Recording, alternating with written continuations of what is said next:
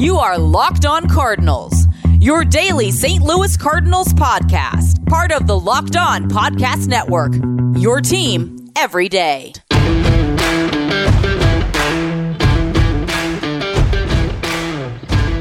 Hello and welcome to the Locked On Cardinals podcast, part of the Locked On Podcast Network. Today is Wednesday, January the 7th of 2021. My name is Lucas Smith, the St. Louis Cardinals mega fan, and your host for the show. Thanks for tuning in today and every day. You tune in, always appreciated. Well, yesterday the Hall of Fame was announced, so I'll spend a little bit of my time on the show talking about that today. But also we have a new partnership at the Locked On Podcast Network with Tenga. I retweeted it on Twitter with a press release. Tenga has a bunch of TV stations. We've been looking for more video stuff from me as well as Locked On Now initiative, Locked On Today podcast being started with which is a 20-minute segment every day talking about the news around sports, not just baseball. So some exciting stuff with the network. So be sure to head over to my Twitter where I retweeted that, give you all the information you need, and as I know the information, I will pass it along to you as well as to terms of what might change. Nothing will change in terms of content. I'll still be pumping out shows 3 days a week right now, and then once we get closer to spring training, 5 days a week like normal. Some exciting stuff here at the Locked On Podcast Network. So without further ado, let's go ahead and get into today's topic. And that topic is the Hall of Fame vote. Sadly, nobody elected to the Hall of Fame for the class of 2021. The top vote getter was Mr. Curt Schilling, 16 votes shy of Hall of Fame with 71.1% of the ballots. Schilling was followed by Bonds with 61.8% and Roger Clemens, 61.6%. All three of those gentlemen going into their final year of eligibility on the BBWAA voting system. For those of you who don't know how the voting works, you have to get 75% of the Writers Association, Baseball Writers Association of America vote. 75%. Those votes, I believe, have to be submitted by the 31st, I want to say. And if you don't get 75%, then you don't get in. And you are eligible 5 years after your last game, and you are eligible for a 10-year period. And then after that 10-year period, you get sent to, you can be voted in by various committees. Like the most notable one is the Veterans Committee that votes on people that are no longer eligible in the BBWAA, but they can still get voted in on those committees. So some people were upset that, there's such a system that can be allowed that can allow nobody to get in a particular year. And this year was interesting because, or controversial, if you will, because of, some people want to try and keep people who they disagree with on certain philosophies or political ideas, or, they just disagree with on a lot of different things. People disagree with Curt Schilling. He sent in some horrendous tweets in his day. He tweeted supporting the Capitol attack on the 6th. Just horrendous things, attacked journalists, kind of supporting, the lynching of journalists rather, and so that's probably, a big reason why he wasn't voted in. People don't want to vote people that they don't agree with on that level of a scale, and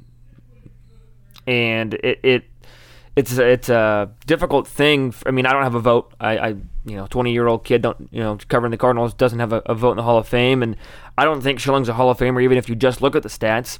And I do think that there is something to be said about the person's character. I'm not saying that everybody in the Hall of Fame has to be perfect, because nobody in the Hall of Fame is perfect, and there are some awful people in the Hall of Fame also. But that's no reason at the same time. Just because there's somebody in the Hall of Fame that is an awful person doesn't mean that the next batch of awful people gets a pass.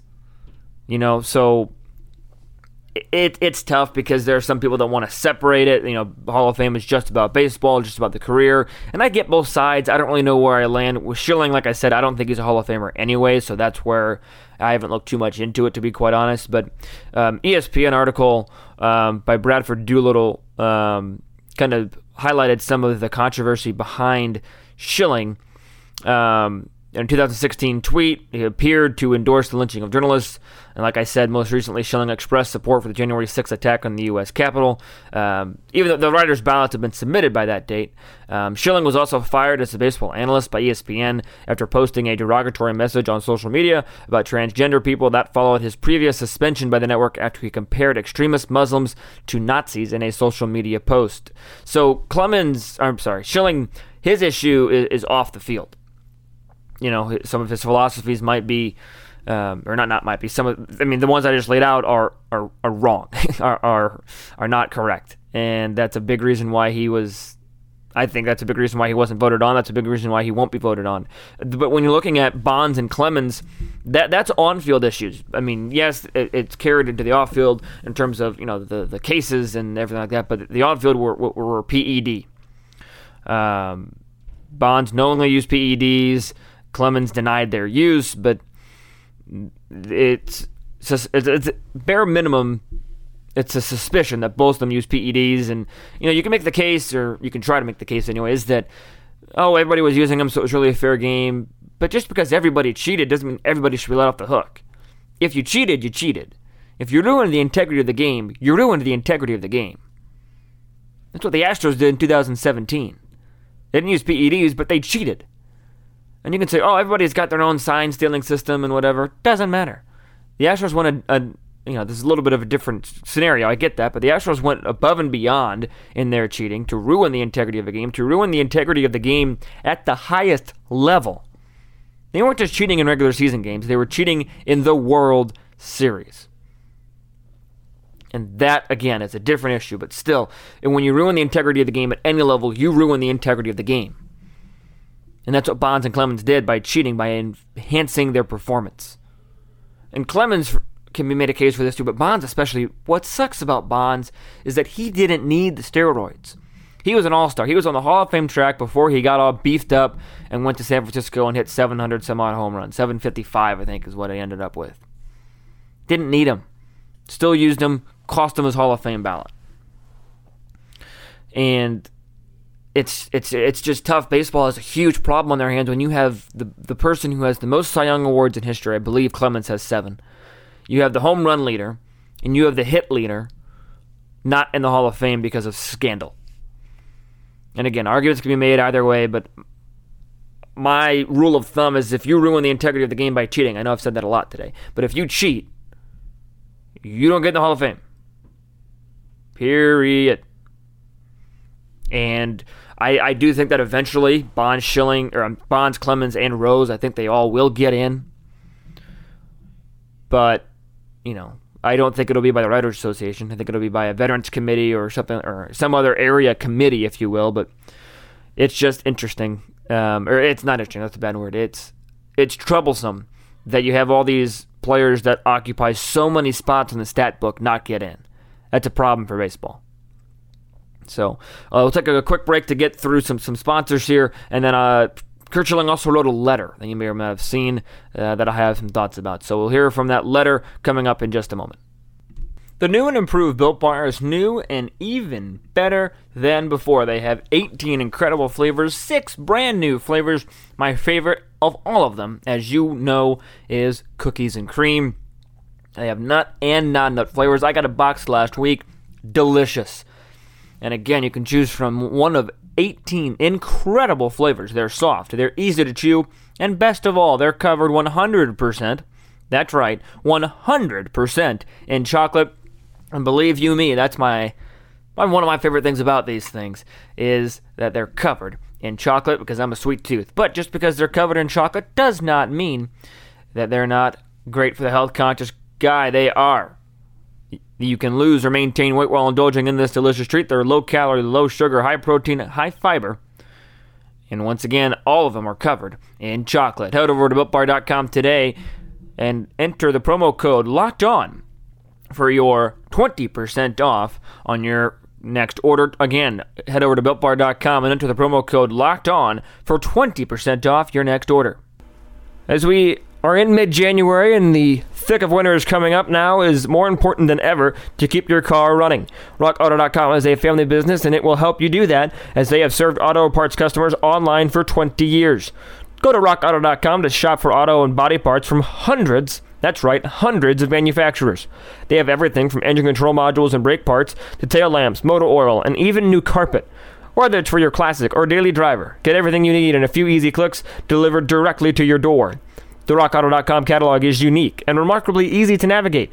Quickly see all the parts available for your vehicle and choose from the brands, specifications, and prices that you prefer.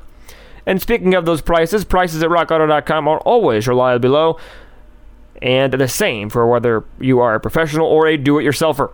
Why spend up to twice as much for the same parts? Head over to rockauto.com right now and see all the parts available for your car or truck. Right Locked On in their How Did You Hear About Us box so they know that we sent you.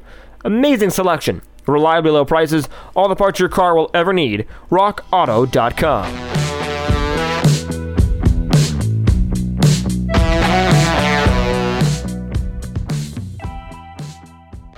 So according to this ESPN article, again, it's on ESPN, 5-minute quick read by Bradford Doolittle.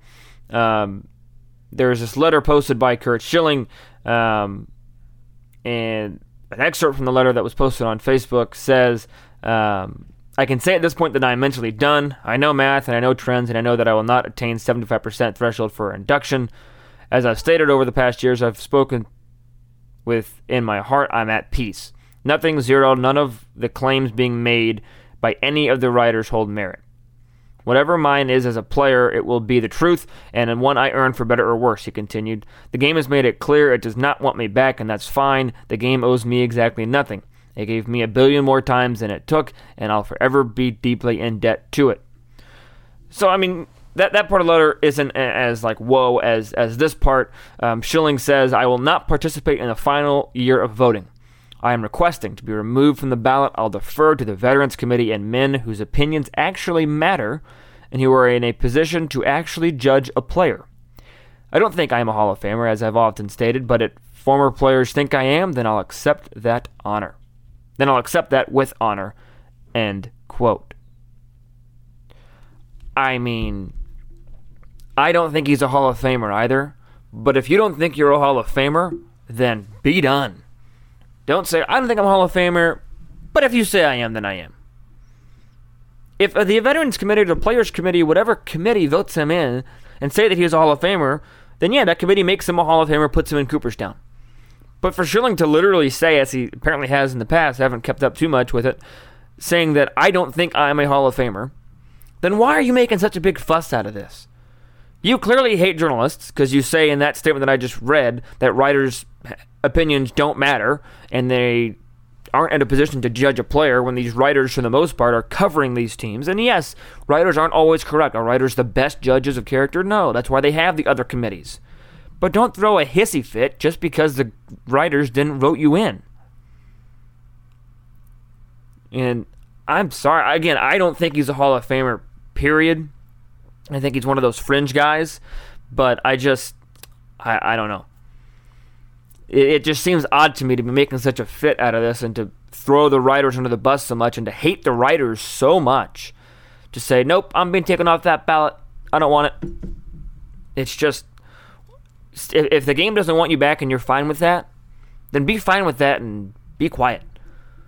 You know, I get that we all have freedom of speech and everything like that, and he can do and say what he wants to do, but if he's going to make a fit out of this, then I'm going to be able to respond, right?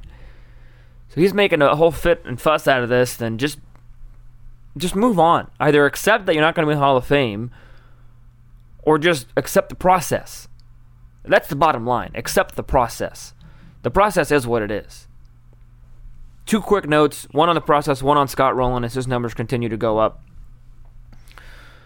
Again, I talked about it a little bit earlier in the show. People got mad at how you can have a system where there's nobody in the Hall of Fame in a given year. I get the frustration, but here's my thing. The Hall of Fame is supposed to be literally the Hall of Fame, right? It's supposed to be where the best of the best players are enshrined. That means that there's no compromising. You don't want to put a player in just because you don't have anybody good on the ballot that year. If there's nobody good on that ballot, good enough for the Hall of Fame on that ballot, don't vote him in. Keep the Hall of Fame sacred. Keep it where the best of the best are. Not just, oh, this guy got in because of that year the ballot wasn't good, the competition wasn't good on that particular ballot for the BBWAA. the competition that you're judging these players off of is the rest of the Hall of Fame, in my book. So I'm not upset that nobody got in this year. I didn't think anybody was going to get in this year, and I'm okay with that. And I'm not trying to say that too many players are being put in the Hall of Fame. I'm not. Because players deserve to be in the Hall of Fame if they have Hall of Fame careers. I'm just saying I'm not frustrated with the fact that nobody got in this year, because that's okay. That just means nobody on this year's ballot in the writers' eyes was good enough to be put at this level to be enshrined in Cooperstown forever. It's not a small deal. It is not a little thing that these writers just check boxes on and submit. They make time. They make the effort. Because this matters.